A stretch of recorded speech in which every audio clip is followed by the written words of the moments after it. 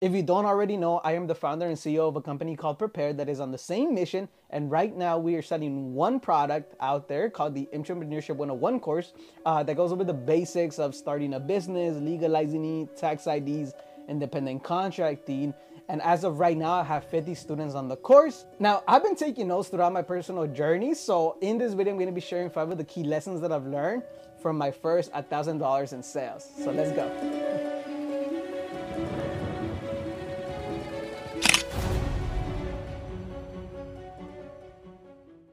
So lesson number 1 is to not be afraid of having multiple target buyers or target customers. And the way that I've broken this down is I created different avatars for every potential customer that I have. And usually this is commonly referred to as a buyer persona, right? You are probably wondering what a buyer persona is. Let me explain it to you. A buyer persona is a made-up avatar of your client.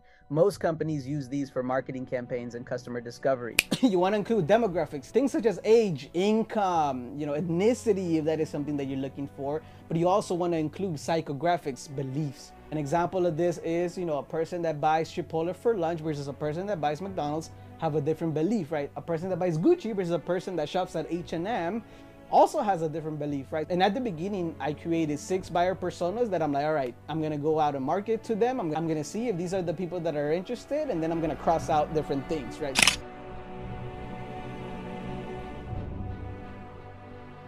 Lesson number 2 is to not be afraid of changing your business, your product, your service to the different buyers that you meet with or the different potential clients, right?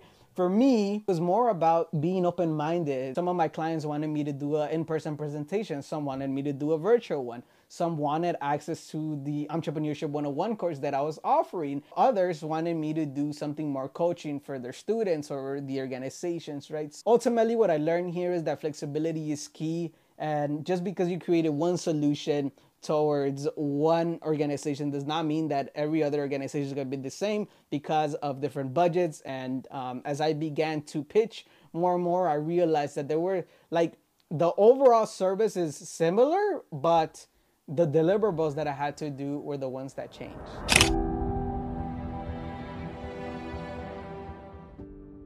Number 3 is to try multiple marketing channels. When I started doing this full time and I'm at 0, I get anxious. I'm like, damn, is this gonna work? How am I gonna get people to buy this, right?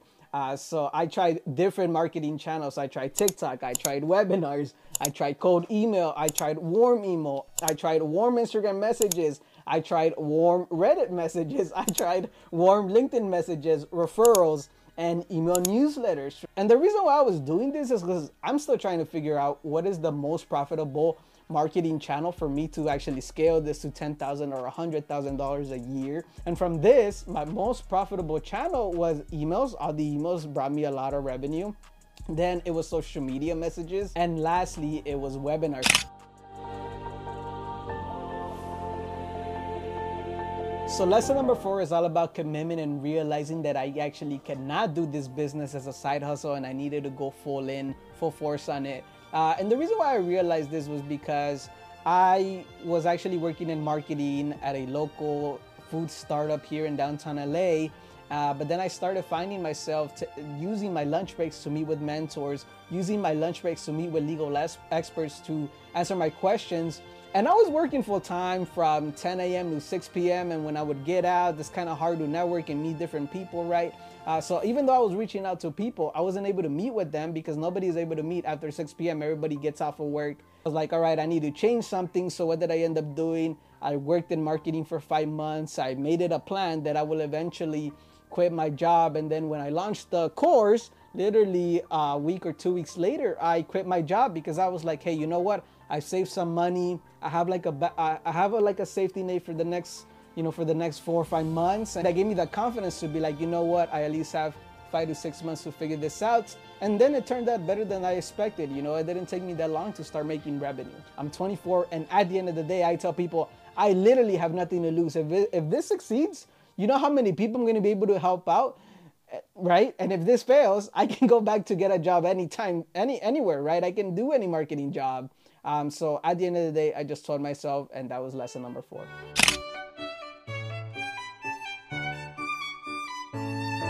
And now the last lesson that I'm gonna mention is to make yourself available. In correlation to the previous lesson about me quitting my job, I realized that I couldn't meet a lot of people that I wanted to meet during the time I was working. And I couldn't just squeeze everybody into my lunch break. So, you know, I realized that if I really wanted to make this happen, I needed to make myself available to more people. Right now, I accept meetings from 10 a.m. to 7 p.m. I'm not saying that I meet every single time, but during that time frame, I'm able to outreach to people, make myself available, whether it's for 10 minutes, for 15 minutes, for an hour, not only to meet potential clients, but also to meet people on TikTok, meet people on Instagram. I get DMs all the time, people wanting some advice, and I'm like, yeah, let's do it. Because at the end of the day, every single time I meet with somebody, I get to learn, I take notes, and I go from there, right? So, in summary, the 5 lessons are: 1. Don't be afraid of targeting multiple clients. 2. Change your business offer if you need to. 3. Try multiple marketing channels. 4.